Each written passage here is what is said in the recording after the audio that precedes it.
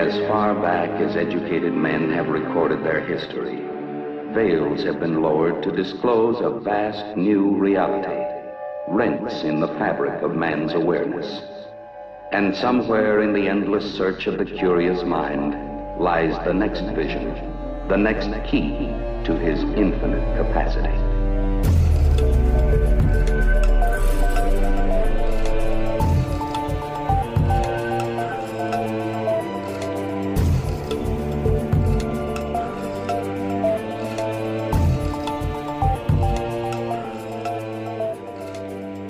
So we're doing the entry to the show different this week? Is that what you're You just saying? did. Okay. Well, no, I thought you were going to start the show off. You just did by not saying the normal thing. They all know who we are. It totally messes up my rhythm, though, by doing that. So Knock you off the peg. Takes me out of my comfort zone. Good. This week, folks, we have an interview that we've been trying to get together. Actually, I got to thank... Oh my God! I've already forgotten the person. This was enabled by a person on Twitter who I was like, I've got the night off. I don't know what I'm going to do. And somebody said, hey, why don't you go watch Hillier? And I said, I think I already watched that. And then they actually tagged Greg Newkirk in the post and said, I said, well, I've asked him to come on the show before, but I've never heard anything back from him. So we just gave up. Greg saw it and was like, oh, wait a minute. I didn't see this. Yeah, I would love to come on your show, blah, blah, blah. And then we got in touch. So if you're out there listening, I apologize, but I can't remember who it was that put us in touch with Greg through Twitter. So thank you for doing that.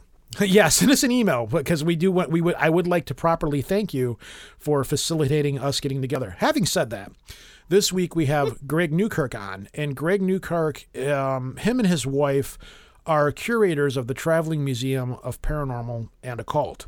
They also run the blog Planet Weird. I got to pull it up in front of me. They run the Planet Weird blog, which if you hang out on the Project Archivist page, many things from Planet Weird we have posted up on the Project Archivist page. You've probably read many of their articles. And they also just put together this kind of documentary called Hillier, which is the story, for lack of a better term. He explains it, but it's worth going out and finding. It's free. That's one of the reasons to go check it out. It's up on YouTube. They said it's dropping on Amazon. Yeah, Amazon Prime. It's a documentary about this short story. Somebody contacted them a few years ago and said, hey, my property is being besieged by goblins coming out of a cave. I want to blow the cave up. And from what I understand, you are just the people to call to take care of this job. And the story ensues from there. So we have Greg on here. We had never talked to him before. Very briefly spoke back and forth on Twitter. And as with many guests that come on this show, we strive very hard to try to give people a different interview than they've given over and over again on other podcasts. And I said, is there anything that you want to talk about that you haven't talked about on other shows that you want to talk about? And as usual, most people are not used to getting that question. They go, well, let me think about that. So Greg got back and said, I want to talk about this, this, and this. And I said, wow, that's exactly the stuff that I was going to ask you about anyways. So it all worked out. Yeah, it got him on. You read off the questions that you were going to ask. Yeah. And when he got on, he said the questions that you were going to ask. Exactly. The only thing that I didn't get to talk about with him, and I'm kind of glad we didn't, was some specifics about some of the haunted artifacts that he has that may have given him trouble. But he's talked about those on other shows that you can go out and find and listen to. So it all worked out exactly the way it was going to go. And this interview, thank God, is going to be one of the few that I have to do very minimal amounts of editing because everything went... It was a great conversation, and I'm really glad that we've made this guy for a friend because afterwards we were talking and it was like, wow, we could talk to you about this, this, this, and this. And he said, yeah, let's do it. So real solid dude. Very, very. But we'll talk about all that at the other side of this interview. So we'll just jump right into it because it's a great show. It's one of my favorites that I think we've done in a long time. Yeah. So let's roll it. And as always, we will talk to you guys at the other side. Yay!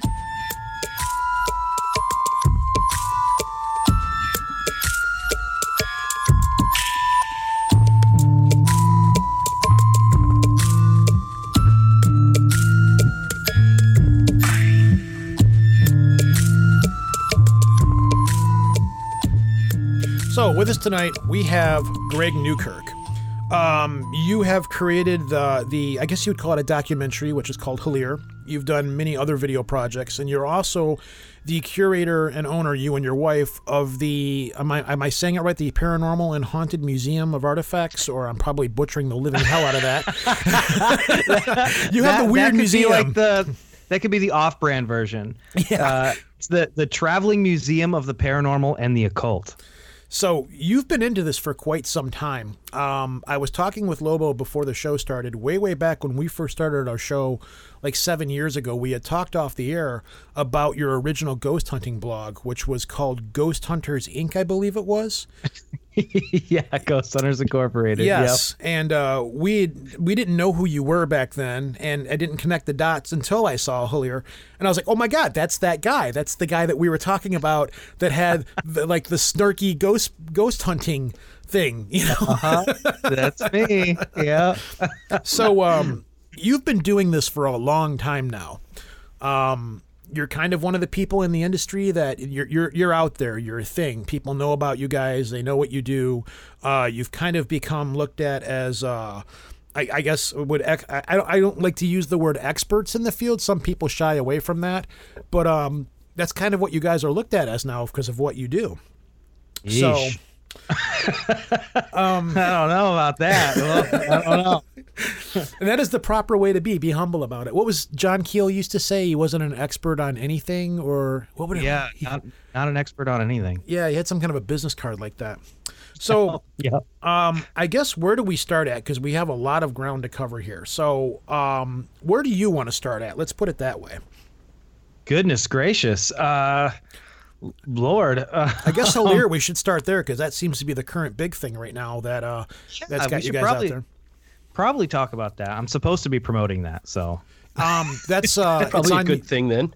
It's on YouTube and it's getting ready to drop on, is it Amazon Prime?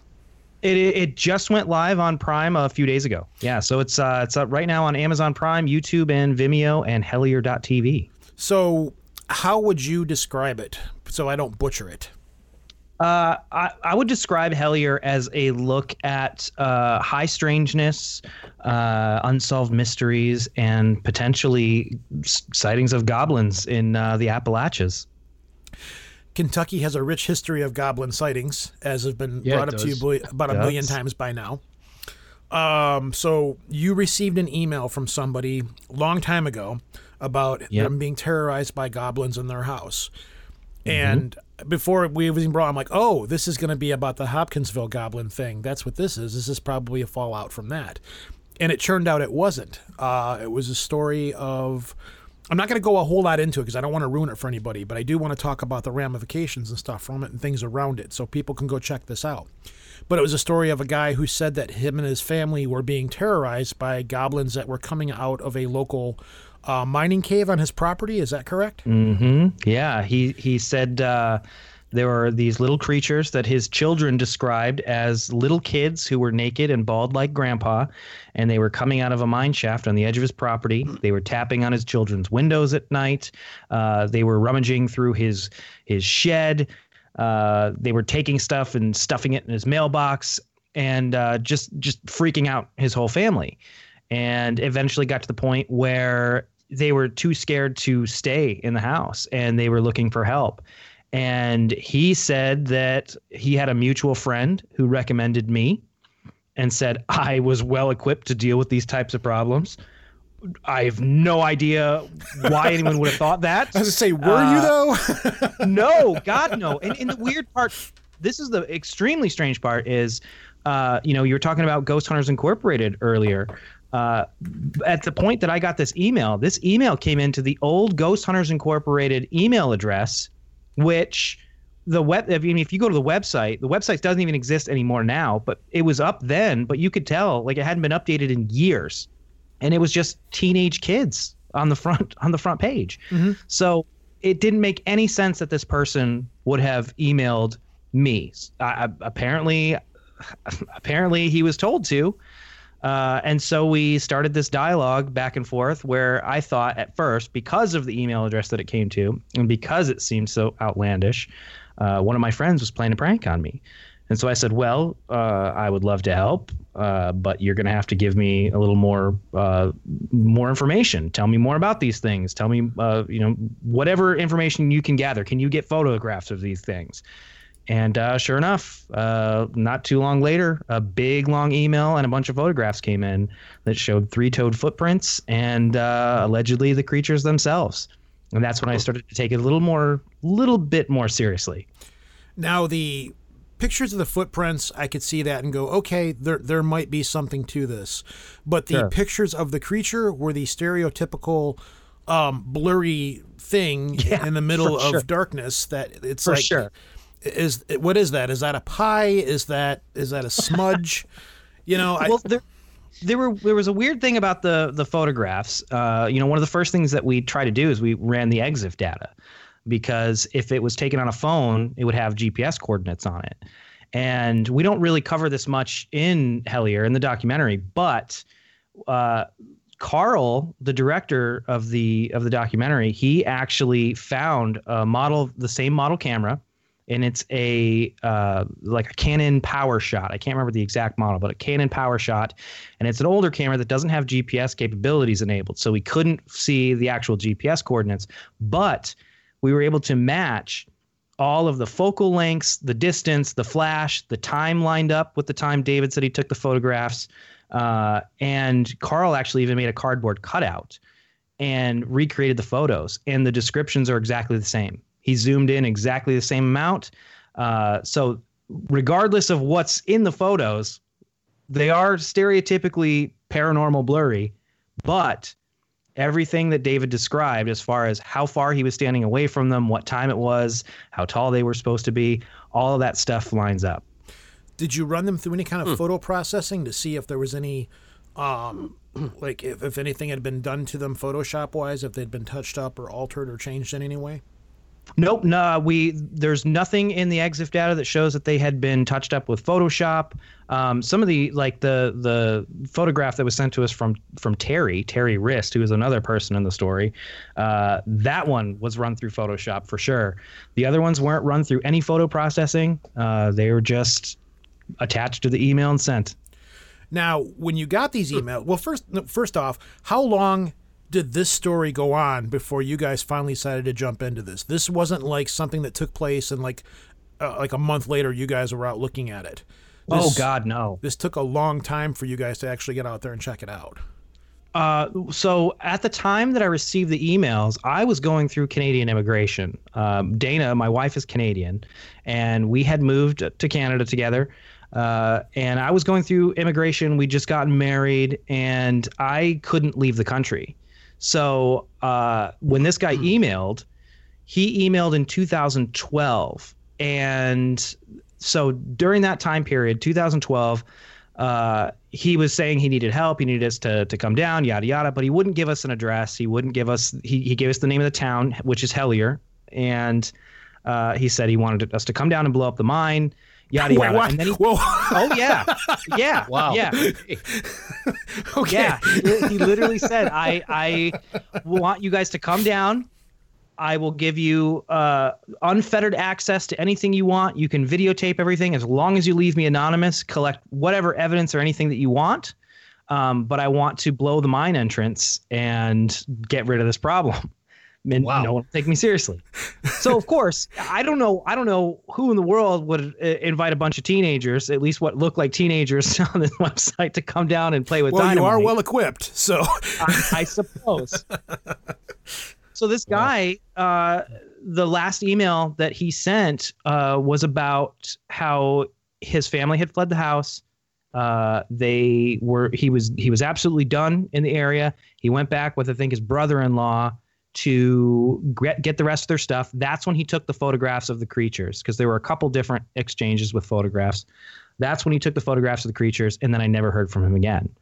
And I just, at that point, there wasn't really much we could do. I'd never been to Kentucky before. I knew nothing about Kentucky. I was living in Canada, couldn't leave. And so I didn't really give it a second thought. I just kind of thought, well, someone's pulling our leg. I didn't give it a second thought until we were shooting a web series, which never materialized, in 2013, when we were in North Carolina.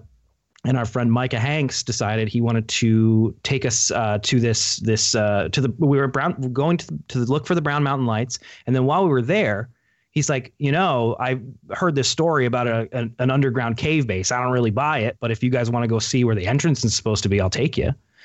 And that's when I started to think, oh, wow, okay, so this stuff all starts to line up, because there was a whole line of questioning with this Terry Wrist character, and the only reference to him on the internet was in a weird old book by Alan Greenfield, Secret Cipher of the Euphonauts. And in that book, he interviews this guy named Terry Wrist, fake name, because he worked for some government agency that went into underground cave bases like one in Brown Mountain and cleared them out. So I thought, cleared them out. What do you mean? Like, this wasn't pest extermination. What are you saying what do you mean when you say that? Well, when you read, I realize how insane this all sounds, and trust me, I don't believe all. That's why you're here. I don't know how insane it sounds. We've heard some pretty off the wall things. Yeah. So well, this guy, whoever he is, going by Terry Wrist, claims that he and a group of Vietnam veterans worked for some shadowy government agency, and they would go into these alien cave bases, like one in Brown Mountain, and they would find where these creatures were living, and they would kill them. They would shoot them. And he talked about watching his friends get vaporized, like all of this stuff, super over the top, very reminiscent of the old Richard Shaver mystery stories with the Darrow. And that's kind of what his gig was for a while. So, the dude who killed him with like swords? No, he talked about Lugers. Okay, because one of those cats was talking about killing with swords. That might have been like at like Star Ranch or one of those places. Yeah, there's all these. And that's one of the really interesting things about this whole case is over the top as it sounds, there are so many similar stories from people who really don't know each other or know anything about each other, and they're all telling these stories that are very similar. Like, you look at some of the old Commander X books where they're super over the top, but it's all underground alien caves and these little groups of people who would go in to clear them out, and some of them would be vaporized. Who was the guy from Dulce, New Mexico? Phil Schneider. Yeah. Yeah. So there's got that story. There are all these stories that are similar to this. But the only reference we could ever find to Terry Wrist was at Brown Mountain. And so that's when we started to think more about that case and go, man, I wonder whatever happened to that. I wonder if that guy's still around. And then about a month, 2 months after we were back from doing that was when the emails from supposedly Terry Wrist himself came in and included GPS coordinates to Brown Mountain, where we just were, that said, why did you stop when you were so close? And that's when that was a little frightening, because we didn't know. I mean, whoever sent that knew where we were and knew what we had been doing. And it was that year that we actually got jobs in Cincinnati. So we were only 4 hours away from Hellier. And it was only a few months later when we're like, well, you know what? We live here now. Let's jump in the car and let's go check this place out. Mm-hmm. So it took a while. It took from 2012 to 2015 before we even stepped foot in Hellier. So this guy wants you to come down and help him out, but he's not giving you an address or any way of really contacting him, no. Which is pretty vague booking in my opinion. It's like, right. Hi, how are you? My family is being terrorized by goblins that are coming out of this cave. Come here and blow this place up. I'm not going to tell you where I am, but I really need to have this problem taken care of. It's kind of mixed signals here, dude. I mean, yeah, for sure. I don't call up the roach exterminator and say I've got roaches crawling around my kitchen and I need you to come take care of these roaches, but I'm not going to tell you where my house is. Hopefully you can figure it out. Right. Right. And that was one of the biggest issues with, we went back and forth on this thing forever because, one of our biggest fears was, if somebody is pulling our leg, what's going to happen if we do go out there? Are we in danger? Is somebody trying to, lure us out into the middle of nowhere? Because Hellier really is in the middle of nowhere. And even when we first went, we had no idea. Hellier is a very small place. It's a holler. There's the city of Pikeville, not too far, maybe 45 minutes away, and that's huge. But Hellier itself is a small little coal mining town. And so when we got to the town for the first time in 2015, I just took the photographs, all the photographs, and I went to the local, it really was the hub. It's a little gas station, pizza shop, post office, everything is right there. It's where everybody goes. And so we just thought, let's go to the town hub and just start asking, does anybody know this guy, David Christie? No one had any idea who he was. All these people were like, I've lived here my entire life. I never heard of anyone by that name. No one had seen things exactly like the footprints. Some of them had stories of three-toed footprints, and they promised photographs. But really what we were getting was stories of like UFO sightings. And that story sounds kind of similar. I could have sworn I heard it somewhere. Don't know who David Christie is. But all these people, I mean, within 25 minutes of being in the hub, all of these people came out of the woodwork to tell us all of these strange stories. And we thought, okay, well, if this is the place, this is the place. And we drove around. There weren't too many roads, but we started to drive around some of the streets in the old gravel roads, just kind of looking to get a look and be like, does any of this stuff match what this guy was telling us in these emails? And eventually we found this place that looked like it had been abandoned for about 3 years. It had the same kind of setup with the shed and the porch light. The locals were telling us there's mines basically in everybody's backyard. There was a creek right there that would have been the same type of creek that he would have taken those photographs of the footprints in. And it seemed like that would have been the best case scenario for that being David's house. And we just left it there. And we said, we'll come back. We'll bring more people. We'll actually go to the courthouse and we'll look up records. We'll find this guy one way or another. If this happened here, we'll find it. And then life just got crazy until Carl said, I feel like this phenomena is telling us to go there. I need to go and document this. And that took a couple of years. So 2017 was when we went back to shoot Hellier. There's so much about this that reminds me of John Keel and the Mothman prophecies in so many ways. And because at the time, Point Pleasant wasn't really a known town. It was kind of an out-of-the-way place. It still kind of is for the most part. If it wasn't for the Mothman prophecies and the Mothman incident, probably nobody would know about that town. But it's not an easy town to get to. There's not like an airport nearby or anything like that. Like you have to make a special trip. And there were so many people that years later claimed that they were like, yeah, we were responsible for, I can't remember who said it, who it was now, but it was like, yeah, I called him in the hotel and told him what was going on. It was all, we played a lot of pranks on him while he was down there investigating the Mothman prophecies thing. Right. Even today. Like we go to Point Pleasant once or twice a year and we'll talk to locals there, and there's still locals that hate the story. And they're like, no, we'll go out to the TNT domes and we'll see like a local hunter and he'll be like, no, it's just kids on acid back in the day. There's people who still don't buy it. Yeah. Yeah. I was there 3 years ago, maybe for the, was it 3 years ago? Yeah, that was right, because that was when we recorded our episode of me sitting in the parking lot, and the guy thought I was looking for Pokemon on my phone. We recorded an episode from there. They had you've been to Point Pleasant, and the town was just mobbed because it was the 50th anniversary. Yeah. So none of the internet would work. The system was completely overloaded. So I'm like, well, let's record an episode. I'll just sit outside the hotel here. And we were all staying at the same hotel that Nick Redfern and Lyle Blackburn and all these people were staying at. So I'm sitting outside talking to him on my phone. We're recording a Patreon episode, and like Nick Redford's walking by and stuff. So I'm walking around the parking lot because the signal was bad, and there was a gas station right there. And this guy's like, "Are you looking for Pokemon?" And I'm like, "What?" He goes, "Are you looking for Pokemon?" He thought I was playing Pokemon Go. And I'm like, no, I'm just on the phone talking to my buddy. Well, there's water Pokemon down by the water down there. If you go down, I'm on a conversation. So yeah, sidetrack story. But anyways, it's hilarious. So all these people that what makes me curious about this is there's similarities where here you go on this legend quest, you go to this really obscure unknown town.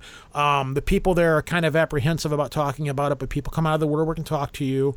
And at the same time, how much of this is possibly a hoax? How if it is a hoax, how far into the hoax did it go? For sure. Another thing I want to ask you is, in Hillier, you've got the footage of you guys outside of the gas station with people coming up and talking to you, and there was the one guy that was kind of shady with you, like, be careful, you might get drugged into a field and killed, which is very odd. But at the same time, it's very appropriate for the area. How much of that footage of you guys filming at the gas station didn't make it into the video?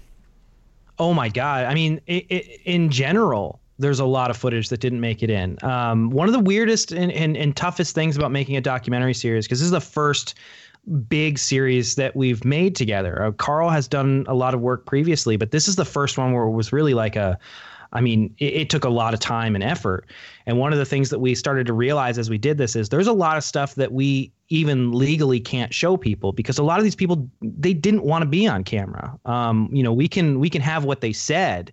But there's a lot of stuff where we didn't want to show a lot of the crazier stories that people were telling us. You see some of that. Like, there was a guy who, said he doesn't believe man ever went to the moon. We included that. Yeah. But there's other stories about, like, 6 foot tall owls and all kinds of UFO sightings and things like that. And there's just only so much we could include without it just being 5 hours of people standing outside telling us stories.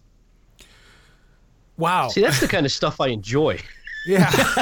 We did talk about we thought how much fun it would be at some point, because now that Hellier's out and there's all of these different stories coming in, post release, how fun it would be to do even like a Hellier Stories miniseries where it's just that would be awesome. Talking about the stuff that's happened.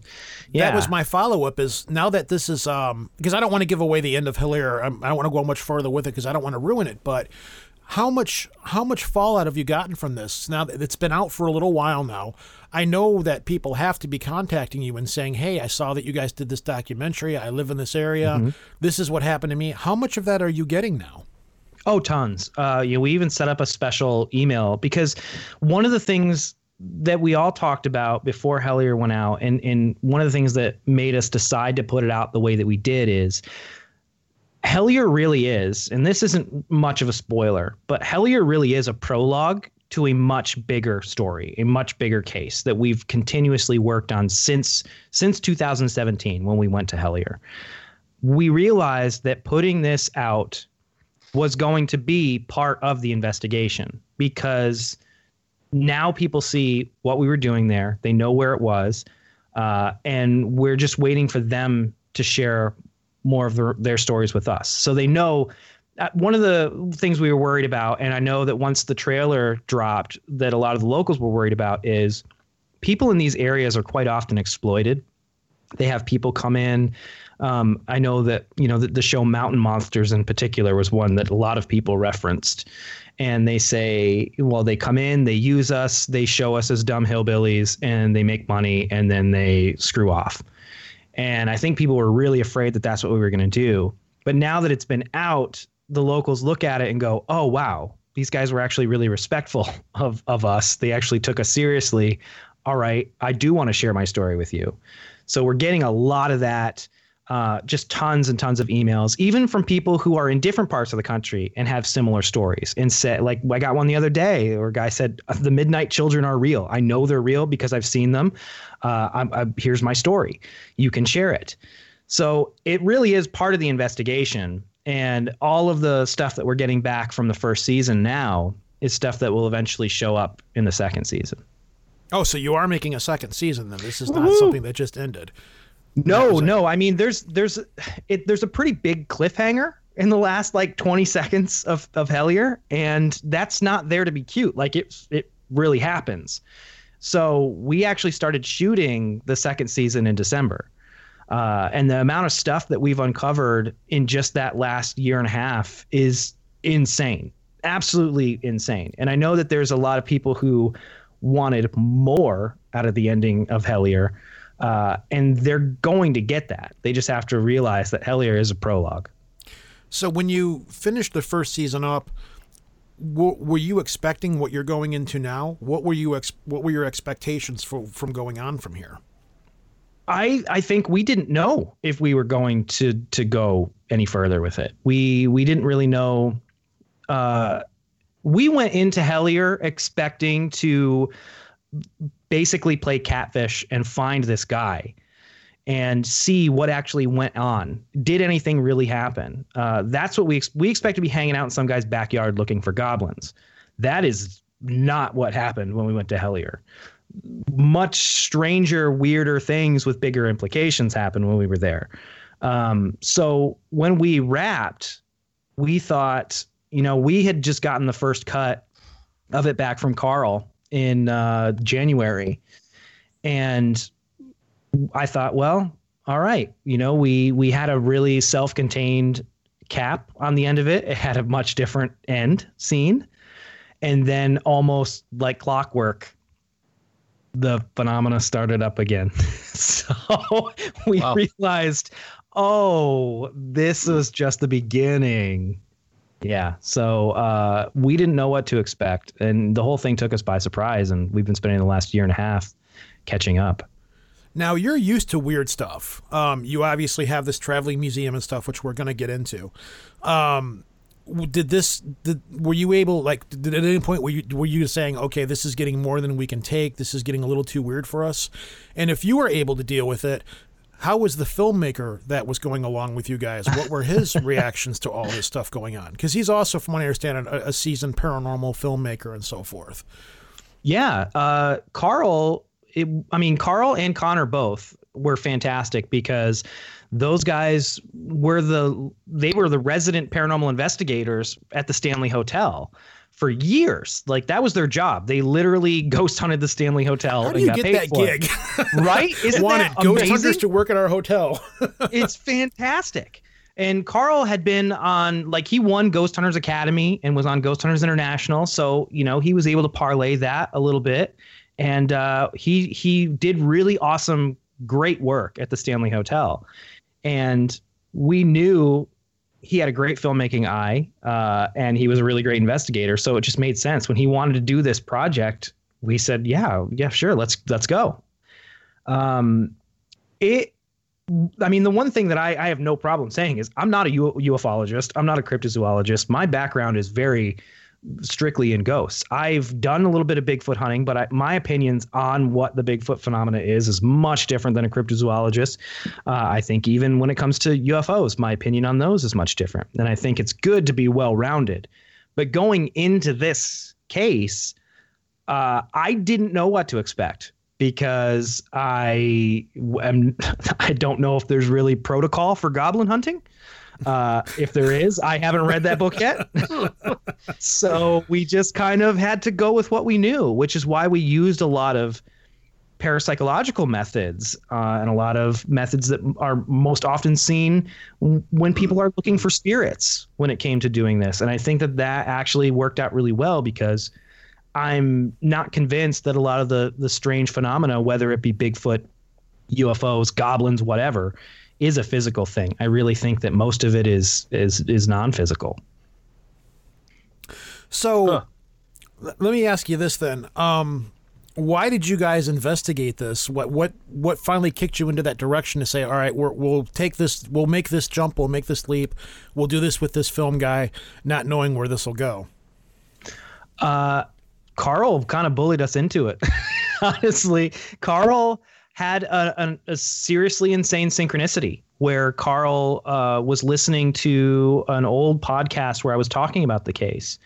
And it wasn't like a podcast that had just come out. It was pretty old. And the reason that he was reading it is because we'd included it in a list of some of our favorite stuff. And he was looking at it, or he was reading it. And as he was reading it, he goes to Twitter because he was tweeting about this at the time. He goes to Twitter and he sees that Week in Weird, which is the website that we run, posted an article about the Kentucky Goblin case. And he thought, oh, well, it was very timely of you to post that. He texted me and I said, dude, I didn't post that.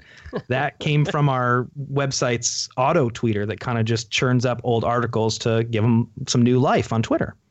And he went, what? And he's like, how many articles do you have on there? And I was like, something like 1,700 or something. Holy so crap. It was this crazy amount of chance, crazy synchronicity that it happened. And he just got obsessed after that and said, I feel like I'm supposed to document this. We need to go do this.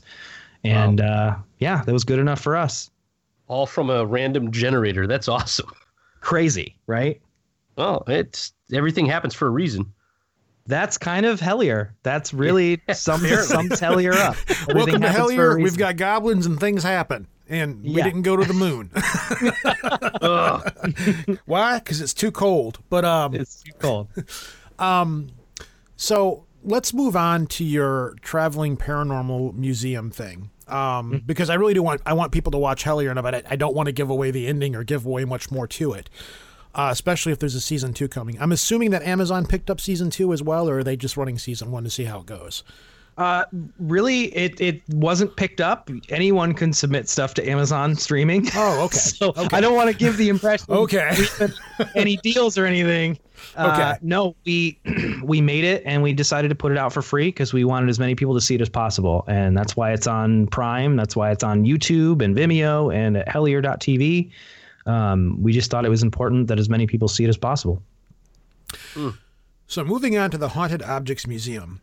How does one go about deciding to start a haunted objects museum? Because I get this image of like the Night Gallery, the old, Twilight Zone kind of show where a guy just walks through and curates, and it's like that show that was on Netflix or whatever, where the guy's got the museum full of all these artifacts. Like this killed a guy, and this did this, and this turned a person inside out. No, the shoot, there was a thing on Black Mirror at the very last. Yeah. That's do you remember Friday the 13th, the series? Do you remember that? Yep. The same kind of deal. Yeah. It reminds me of like Ed and Lorraine Warren's House of Weird Things. Well, a lot less religion around here. Thank you. Yeah, I'll leave it at that. So how do you go about, do you run a Craigslist ad saying, hey, we want weird things? Oh, God. No. So if you ask us, it's totally by accident. Like it was nothing. We never set out to go, oh, we're going to start a museum. It literally was totally by accident. We were giving a lecture at Scarefest here in Kentucky, 2012, I think 2013. Yeah, it was because it was right after we'd moved to Cincinnati. And it was about how to get abducted by aliens. And they gave us a booth. And we had nothing to sell, nothing to promote. And we thought, well, we've got a bunch of these objects that people have given us. We've got some things that are supposed to be haunted and cursed, and some of them that are just pieces from famous hauntings. Let's take a half a dozen of them. We'll put them out on the table, and people don't really have the chance to interact with stuff like that. And it's stuff that people had given us. Dana and I have quite literally been investigating stuff since we were kids. We literally grew up doing it. So we had amassed a small collection of things, and we took half a dozen of them. We made a little handwritten sign, and we put it on the table, and we were swarmed. People had so many questions, and we realized, wow, people don't have the opportunity to interact and engage with this stuff, even to touch this type of stuff, because most of the time it's very hands off. And we thought, well, there's something to this. So let's try it again. So we did it again, and we brought some more stuff this time. And then people started giving us stuff, and it just spiraled out of control from there. So now we have a post office box where stuff shows up a couple times a month at least. We're on the road 7 months out of the year, just coast to coast, presenting this big. We've got a big tent, and it's a really awesome opportunity to enlighten people on what haunted objects actually are, and how most of the hauntings in general aren't things to be afraid of. There's a lot we can learn from them. And that's pretty much it's taken over our lives at this point, and it was a complete accident. You need to come to Connecticut.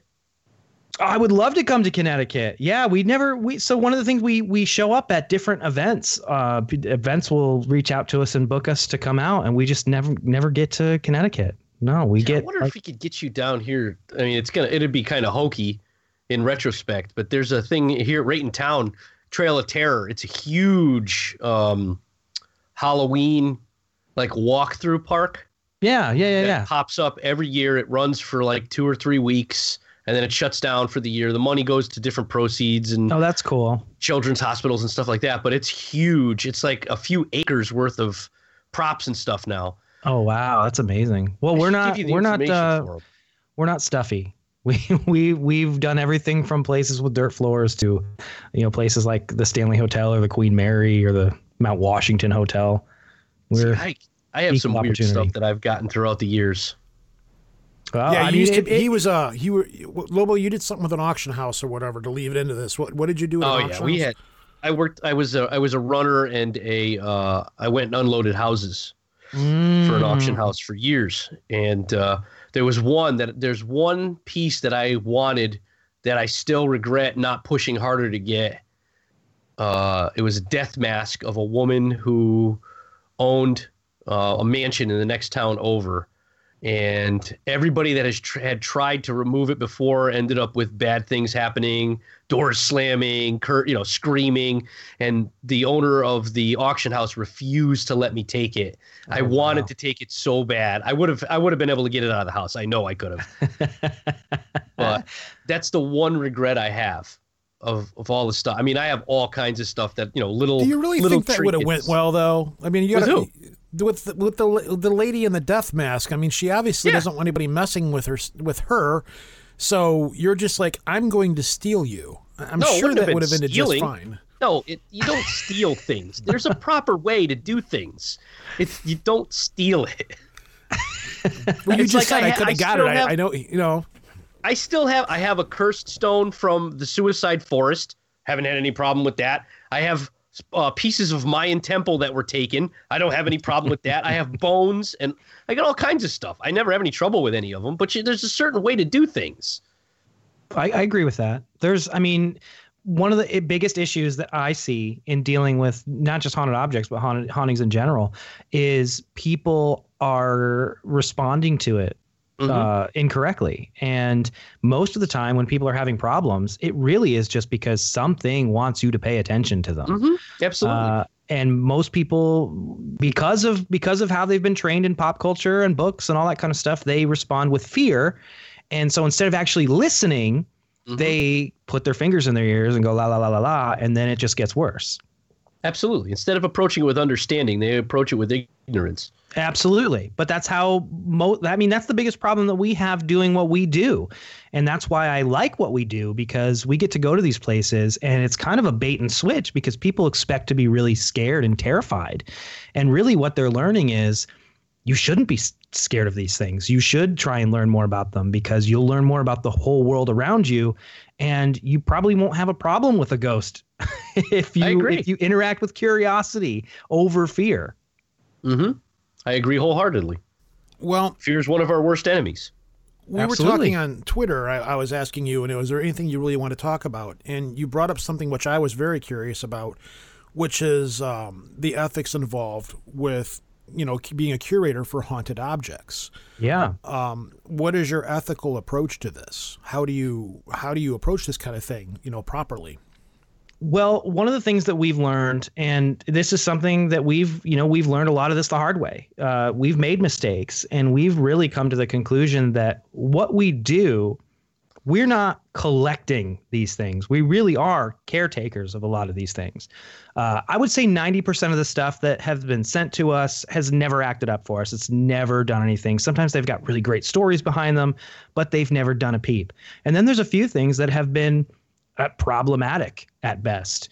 And what we've realized is these things have a responsibility behind them, because there's a lot of, especially now, there's a lot of collectors out there who will go to eBay and they'll buy a haunted doll, which, by the way, it's going to be fake if you're buying it from eBay. Mm-hmm. Not to cut you off, but I remember when the Dybbuk box was first posted. Oh, geez. I remember when it was posted, me and my buddy were looking at it. And we were like, what the hell is this? And then the whole Dybbuk box thing came and went and stuff. And to this day, my buddy still believes it was just viral marketing for the Dybbuk box movie or something like that.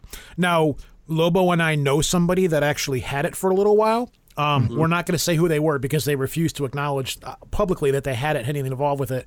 Mm-hmm. And they were like, yeah, it gave me problems and I do not ever want to talk about it. And please don't mention that I ever had it ever again. But I remember when it popped up on, I think it was on eBay, the haunted box and everything. And I remember when it popped up, and then over the years, I just kind of kept an eye on the Dybbuk box and everything that went along with it, and watched that whole story explode from behind the scenes. Right. And it was fascinating to watch it evolve and what it became.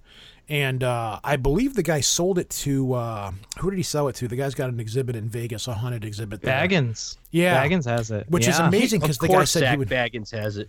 But he said he would never get rid of it. He wanted to be buried with it. And it's amazing that he managed to get it. So here's the thing. This is a great illustration of some of the issues when it comes to purchasing a haunted object, which is part of our whole deal with haunted objects and in the ethics involved. Number one, let's get this out of the way right away. Doing this as many times as we have, as long as we have, meeting people, like having tearful people in front of us tell us their problems with a specific artifact or an object, or feeling like we were going to be killed because we were meeting someone who's clearly affected somehow by some object. I'll tell you right now, anyone who has a haunted object will respond in one of two ways. They will either pay you to take it because they cannot have it. They will throw it in a river. They will get rid of it at any cost, or they would never, ever part with it for anything. Mm-hmm. So someone to put something that's haunted on eBay doesn't make any sense. Everything on eBay that says it's haunted is absolutely fake. So let's get that out of the way right now. Two, we've dealt with Dybbuk boxes before, and there's a really strange phenomena that happens with a lot of this stuff. So Dybbuk boxes, you do a quick cursory search on eBay, you'll find a whole mess of them, and they always look like trash. They're not very creatively done. Some of them even have like pentagrams on them, which is complete mix of two different religions, So we were dealing with some friends of ours contacted us and said, hey, this friend of ours has a Dybbuk box. We want to use it on an episode of our web series, but we're really scared about how to deal with this. How can we go about this? So we gave them some tips on how to stay safe and sane when dealing with something that's haunted. And then later, they actually sounds like a book title in the works. Yeah, maybe. Later, they convinced this guy to give us this Dybbuk box, and I could tell he didn't really want to part with it, and it was a whole big thing. And Dana and I noticed that every time we were around it, we started to argue and fight a lot. I mean, we don't ever do that. So there were weird things where it was obviously affecting our moods. We didn't want to open it up for obvious reasons. And so we started to do some research on this. And one of the things that we found out is there's absolutely no reference to a Dybbuk box at all before, I think, 2009, which was when the eBay post went up. So there are references to Dybbuks, but the interesting thing is a Dybbuk was a Jewish spirit, a human spirit, not a demon. The vessel that holds it is called a Kesselim. Mm-hmm. So there you go. So anything could theoretically be used as a Kesselim. You could have a bottle as a Kesselim. You could have, anything to sustain it with. The box was more or less just, it was just a box that was used for holding certain things. And that was just what happened to be used to hold the Dybbuk within that thing. It was what was bound. It was the particular item was bound to. So really, somebody could walk up and say, here's a shoebox. It's a Kesselim. But most people don't know what a Kesselim is. Right. If you say it's a Dybbuk box, I know what that is. I've seen the movie. But at some point, that became not a human spirit. It became a demon on that big game of telephone. So and there's the other thing, like there's actually positive spirits called Ebers too, and they help people. They attach to people to help them and people. Get a ride somewhere if you need to. I'm all about it. Exactly. Sorry, go ahead. It's like a supernatural Uber. There you go. So we started to do more of this research, and eventually one of the things that happened was we took the Dybbuk box we'd been given, and we snuck into a hospital. Some friends of ours were MRI technicians or CAT scan technicians. Go on. And they actually they actually snuck us in on a Saturday after the doctor had left, and we gave a Dybbuk box a CAT scan. And it was super enlightening because what was inside of it wasn't anything that was in the traditional Dybbuk box that had been posted on eBay. So it didn't have any of that stuff.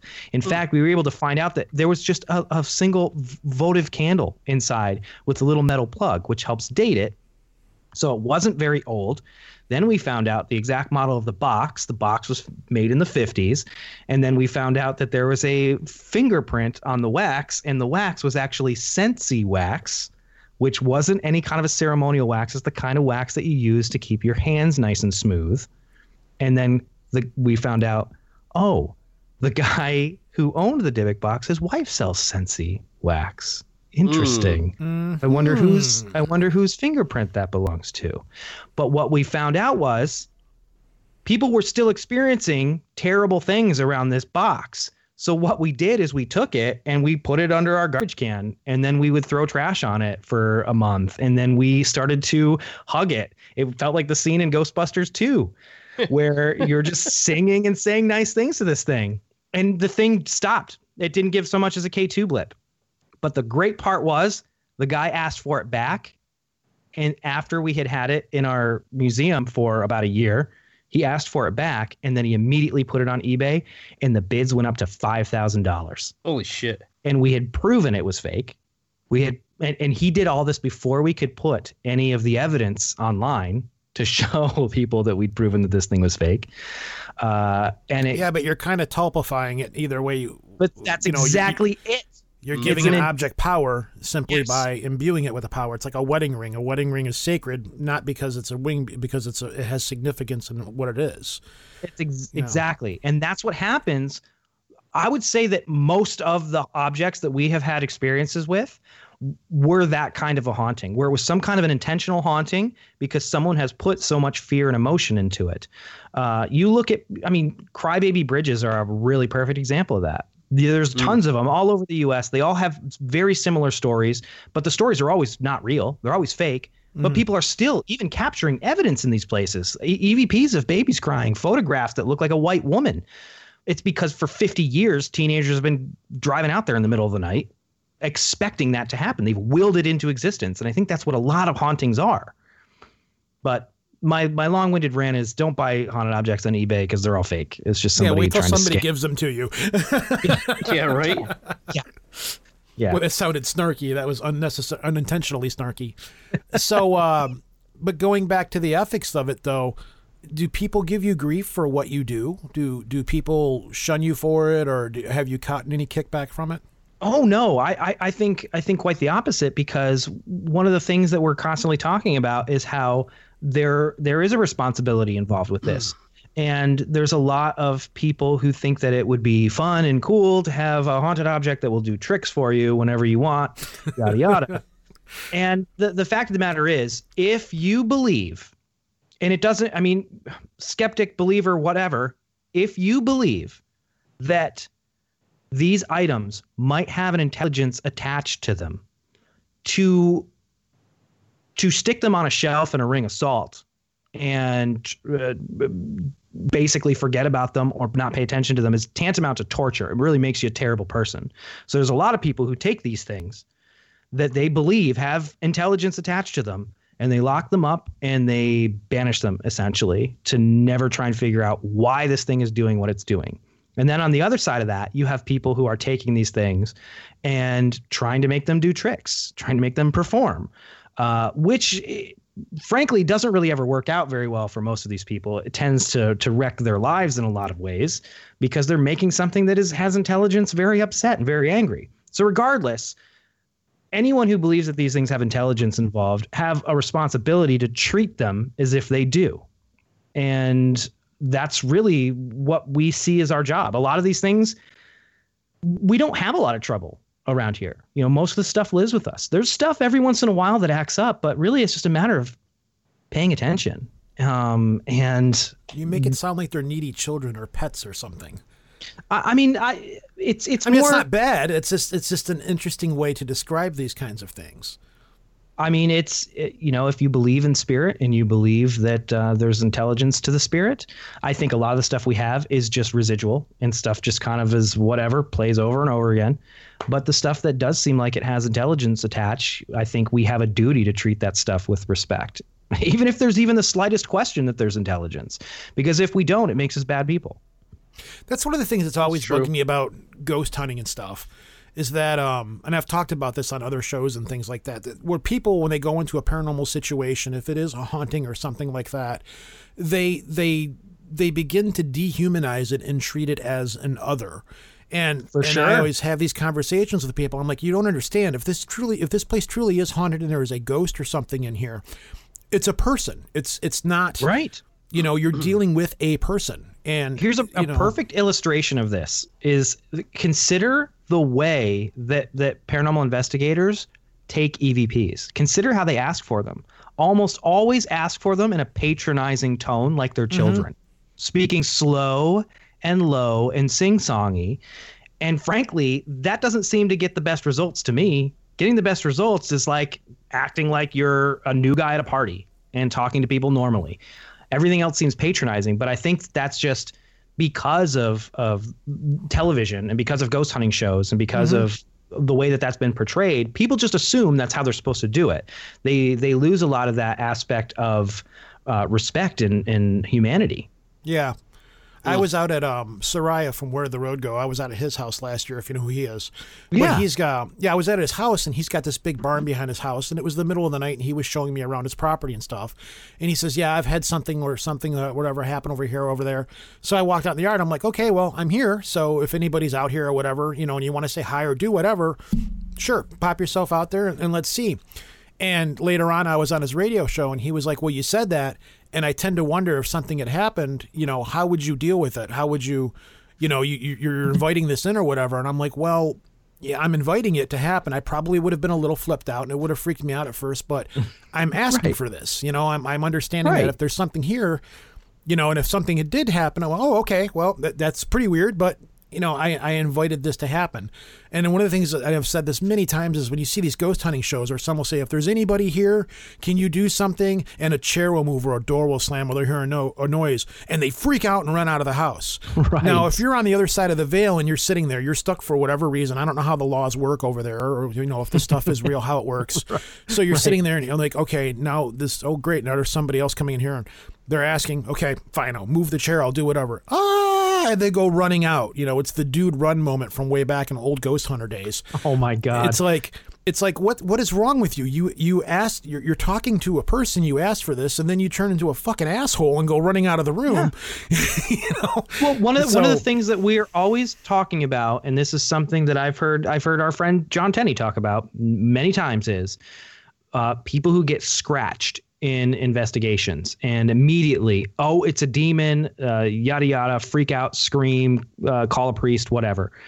What if, just for a second, think beyond yourself and think beyond pop culture. And what if you have mustered up all of this energy to reach out and touch someone and prove that you're still there, and somehow, because of the way that this energy works, you have accidentally left some kind of a mark on them, and that is how they respond?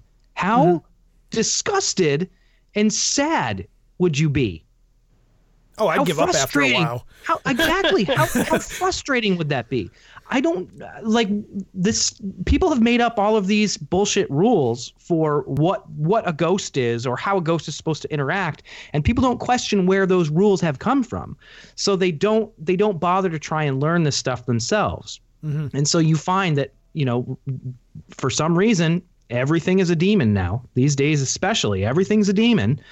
And because of that, people are scared of everything. And there's people out there who make it a job to make people scared. And one of the most frustrating things to me is operating in this community where most people are trying to keep people scared is to be able to say to people, listen, there's a lot of people invested in keeping you afraid because they can sell books. They can tell you they're the only person who can take care of your problem. They can sign you up for their religion, whatever it is. That's why it's so important to choose curiosity over fear. Everything that Dana and I preach with the museum is about how people can take care of their own problems. They just need to be brave enough to do it. And that's the frustrating thing about the paranormal community is there's so many people who who don't want people to be able to take care of their own problems. They want to be the ones to take care of it. So I got to ask you this. We're getting close to the end of the interview here, but I'm curious about this. Is that the way people believe and how belief and how things affect their life and what affects the world around them. You came from a Baptist family, and your father was a Baptist preacher, I believe. That's true. So, if you don't mind, how does your family react to what you do? And how was it? Okay, great. Right off the bat, cool. So how did you go from being raised Baptist and having a Baptist minister as a father to getting into the realm that you're in now?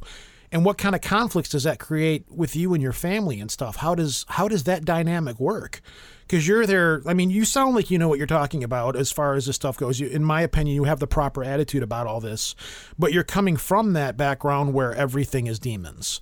So how does this dichotomy work with you? It's been interesting. I was actually supposed to be a Baptist minister. I'm the first one in my family line in like 6 generations who said no. That's awesome. You can imagine how that took. And I think that what it does, if anything, it was very tough growing up because me and my friends, we were out every weekend. We were sneaking out. I used to have to wear my soccer cleats because my dad would check the shoes at night to make sure I wasn't snuck out. So I'd have to wear my soccer cleats on ghost hunts. We would jump out and we'd have one of our older friends drive us out to the cemetery. That's what we were doing every weekend.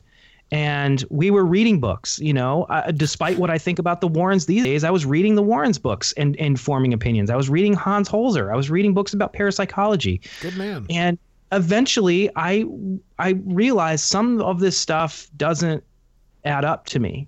And I just slowly, I'm married to a witch. Dana is a witch.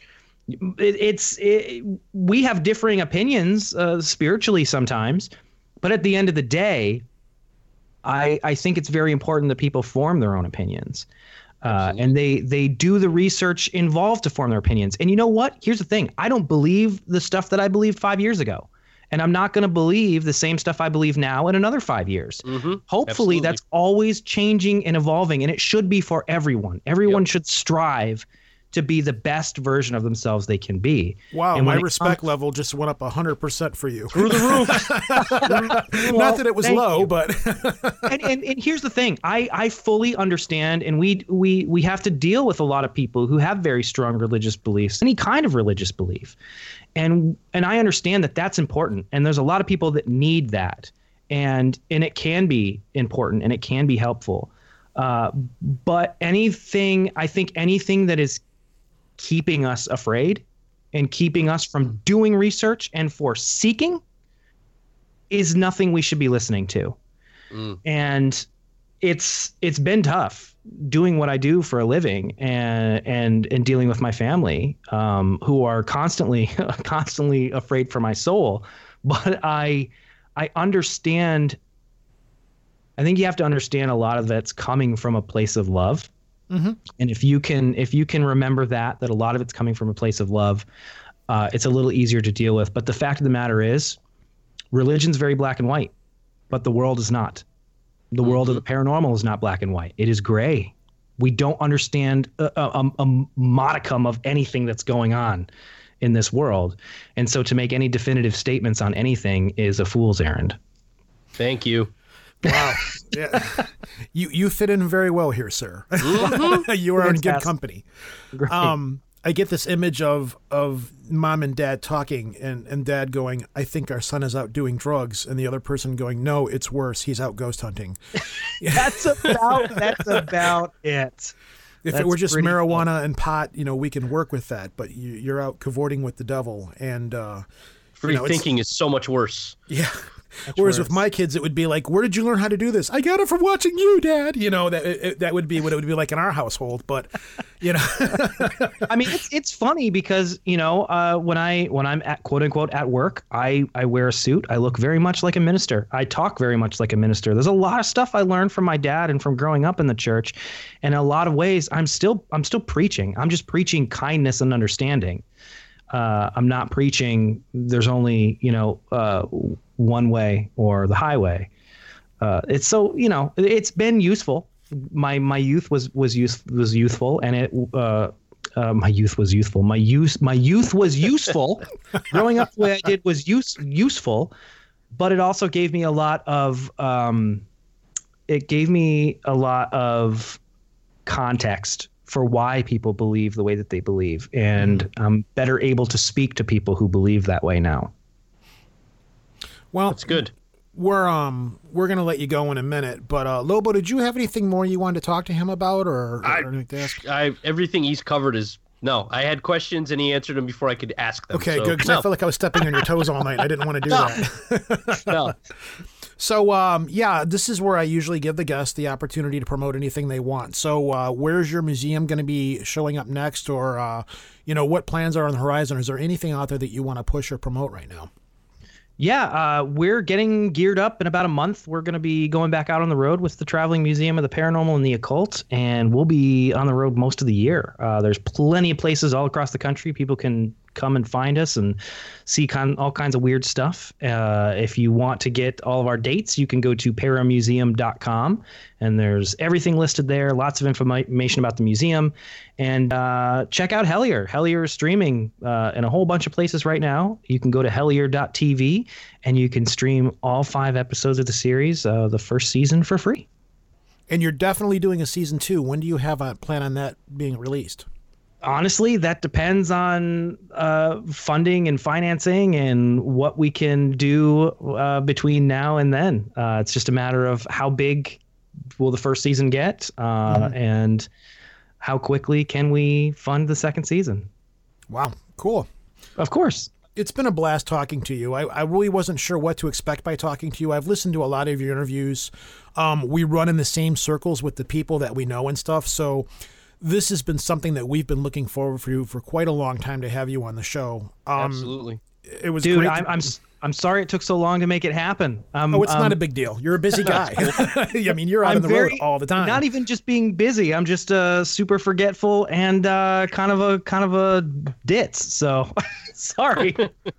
Well, I got a lot of stuff out of you that it was good to hear, and as we talked about, I wanted to make sure we gave you a different kind of an interview, and I hope you had a lot of fun here. But it was good to hear these things from you and to branch this out into some different directions. So I had a blast. This was fantastic. I had a lot of fun. Oh, thank you very much, sir. So, you take care, and I imagine down the road we will be bugging you again. Anytime, man. Thank you. Thanks. Want to get in contact with the show or listen to back episodes? It's easy. Go to www.projectarchivist.com. On the right side of the page, you'll find links to our archives, as well as links on how to get onto our Facebook page and follow us on Twitter. If you want to leave a voicemail for us, it's 734-681-0459. Yes, we do listen to all of them. Or if you want to talk to Lobo directly, you can call 203-212-9975. Yes, that will in fact put you in touch with his cell phone. If he's available, he will take your call and talk to you. If you're just looking to send us an email, you can do that at projectarchivist@gmail.com. Don't forget to look for us on iTunes under the podcast section, or you can stream us right to your phone with the Stitcher Android app for free. So that was Greg. I'll tell you that was not the interview that I was expecting to get. It was a good interview, though. I had no doubts that Greg was a cool guy because I've been following him on different shows and things like that. And as I said, he runs in the same circles of friends that we do.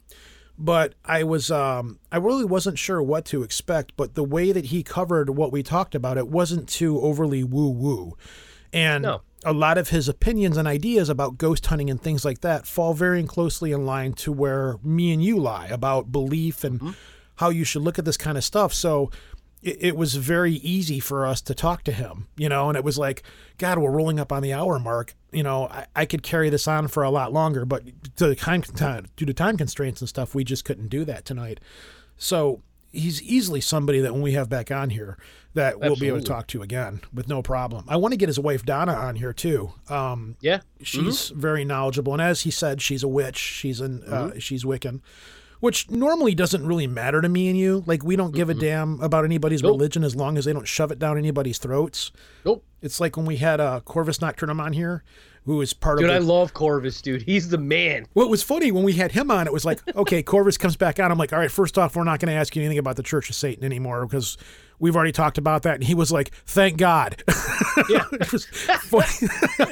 Yep. It was funny hearing that A, come out of a Satanist's mouth, but B, he's like, I'm so tired of talking about that. Can we just talk about... Such a cool guy. Yeah, he was really just cool. is. And I was like, well, we don't have Protestants on here. You know, you're a Protestant? Let's talk about that for an hour. We didn't, you know, the only reason Right. we talked about the Church of Satan because it was such an off-the-wall topic.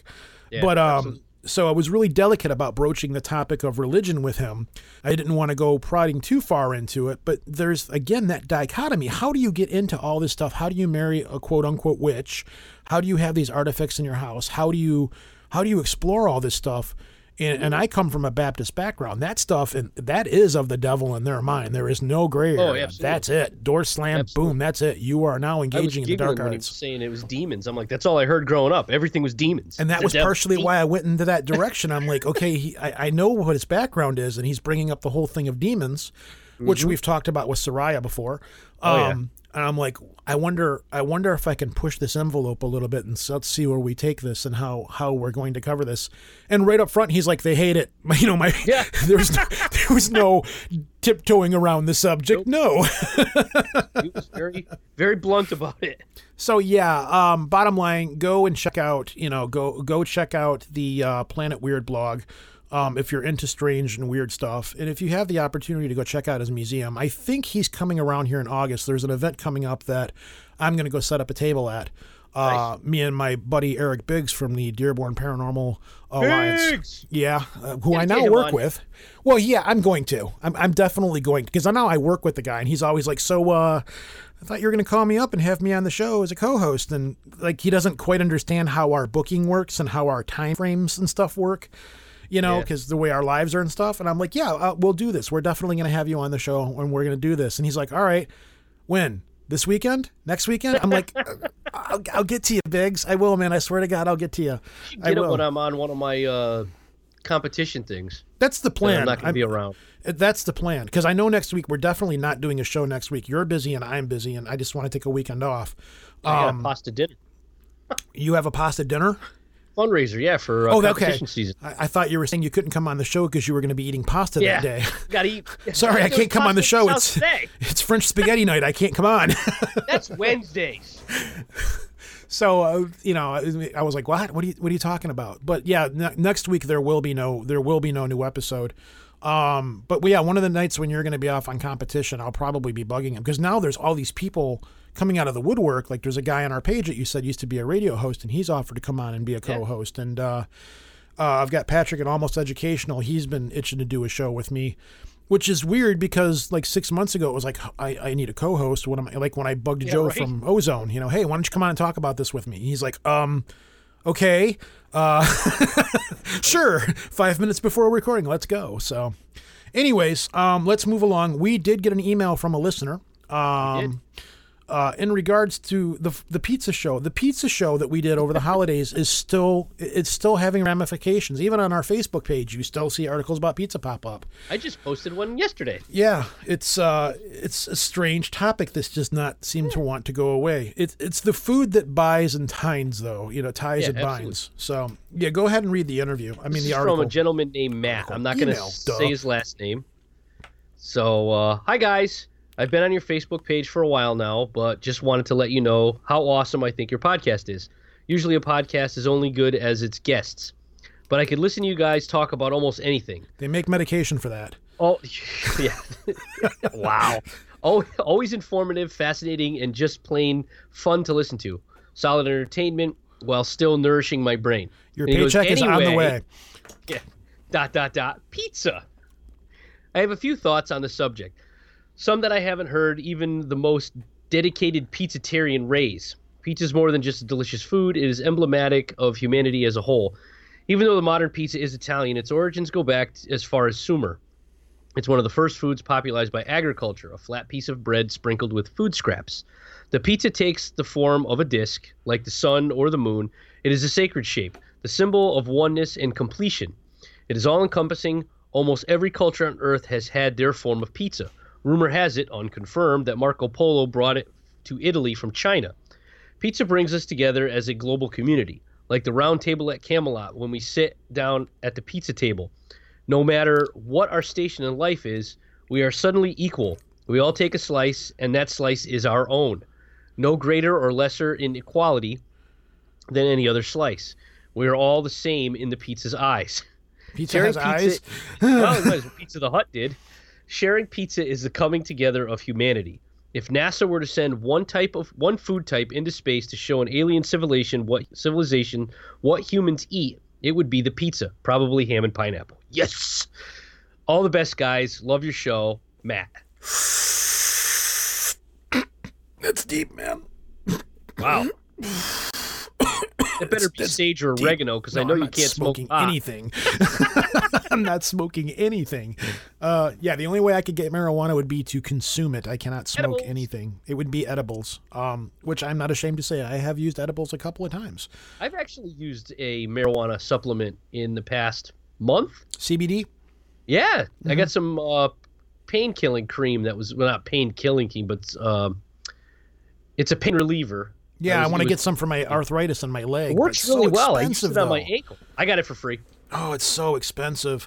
But yeah, before we get too carried away, thank you, Matt. Thank you for the email. Thanks for being out there. Thanks for listening. And projectarchivist@gmail.com. I love hearing from people. I love getting voicemails from people. We love reading these emails. We love seeing them.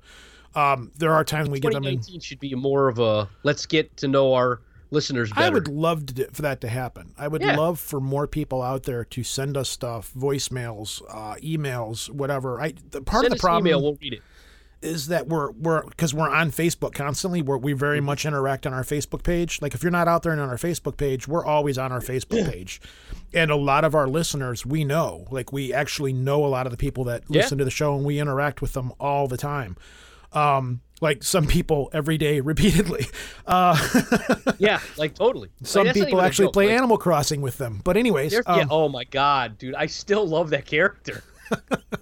Oh my God. So I think that might be why we don't hear from some people sometimes, because we are very accessible out there. I do have people that follow me on Facebook, but I like even my Facebook page, I really don't talk about the show a whole heck of a lot. I do a lot of that interaction on our show's Facebook page. Yeah, I don't bring it up on my regular page that much. I just don't anymore, which is weird because I started the Rogan account specifically to do that, to have a buffer from real life. And even though the Rogan account hasn't become my real life, it's become a life within itself in certain ways. You know, so now the show's Facebook page has become more of that, you know. So if you want to get onto the page, you know, you can do a search for us. You'll find us. You got to answer. There's 3 questions you got to answer to get on the page, and those are only there to make sure that you're not a bot trying to get on the page and cause problems. I have added a few people that were brought in by somebody else, and they were like, yes, I know this person. I will vouch for them, etc. So we need to police our Facebook page just to make sure that we don't get spammers and things like that on there trying to sell sunglasses or kooks. Yeah. We it's been a while since we've had some cookies. It's been 3 years. 3 years since we had kooks on.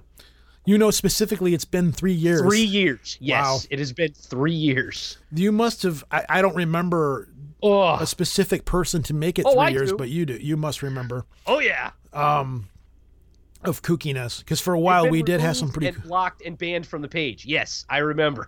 Okay. Well, we won't go into it now, but I'm curious afterwards to hear about who it is. Now everybody's gonna be like, "Oh, we'll just say who it is." Say it is. I guess I don't remember, but I don't want to bring it up. So, anyways, no new show next week. We will be back the following week. You think you'll be here for that show? Yeah, should be. If not, but as you've said, your schedule is going to be wonky coming up. Oof. So do expect some rotating co-hosts to pop in from time to time. Sure. And maybe, I don't know, maybe one of the days you're off, I can scramble some together and we might do some kind of a stupid news show or something like that on one of your days off. So I don't know. We'll see. We'll see what pops into our lap, because I still have a few interviews that I got to get booked and out of the way. This one just fell right into our lap. Like, it was like, okay, well, can you come on this weekend? Greg was like, yeah, I can come on this weekend. I was blown away by the fact that he could and was able to come on and do this show on such short notice. Nice. Yeah, it was great. It was great. So yeah, that's it. That's all. Peace out from Detroit. This is Rogan. Take care. Blah, blah, blah. Lisa, get well. Love you, sister. Lisa. Love Heal you. up. Be well. We're thinking about you. Everybody that's in the know is, you know, we were all in the concerned. Know. So, you know. And those of you who aren't, don't know. And it's not that big of a deal. It's just, you know, somebody of the show came down with something. She's good now. Everything's going to be cool. Everything's all right. But want her to know we love her and we're thinking about her. So go ahead. We're from Connecticut. Punxsutawney Phil's a bastard. Why do we listen to a hedgehog? Not a hedgehog, a groundhog. Why did I say hedgehog? I was going to say, is it Sonic? Sonic, tell us the way. Is it Ron Jeremy? Is that what we're talking about now? Ron Jeremy, the hedgehog. Even that's what Ron Jeremy's nickname is. Leave it alone. Leave it alone. Oh, Ron Jeremy apparently is a sore spot with you? Would you like to show me on the dial where evil Ron Jeremy touched you? Mario. What? Looks like evil Mario. Apparently he's very narcoleptic too. When the guys from Orgasmo were working with him, they had stated that he'd be in the middle of a scene and he would just nod out and he'd be gone, and then he'd wake back up. Problems. So, yeah, whatever. Somebody that with knows him personally. What's that? He's a sweet guy. Somebody that I know knows him personally. I seen him. Guy, but he has issues. I was dropping somebody off or picking somebody up at Metro Airport, and he actually walked like right in front of my car. And it was just, I was texting something on my phone to look up, and then I'm like, wow, Ron Jeremy is walking right in front of my car. And it was like, what? Why is Ron Jeremy here walking?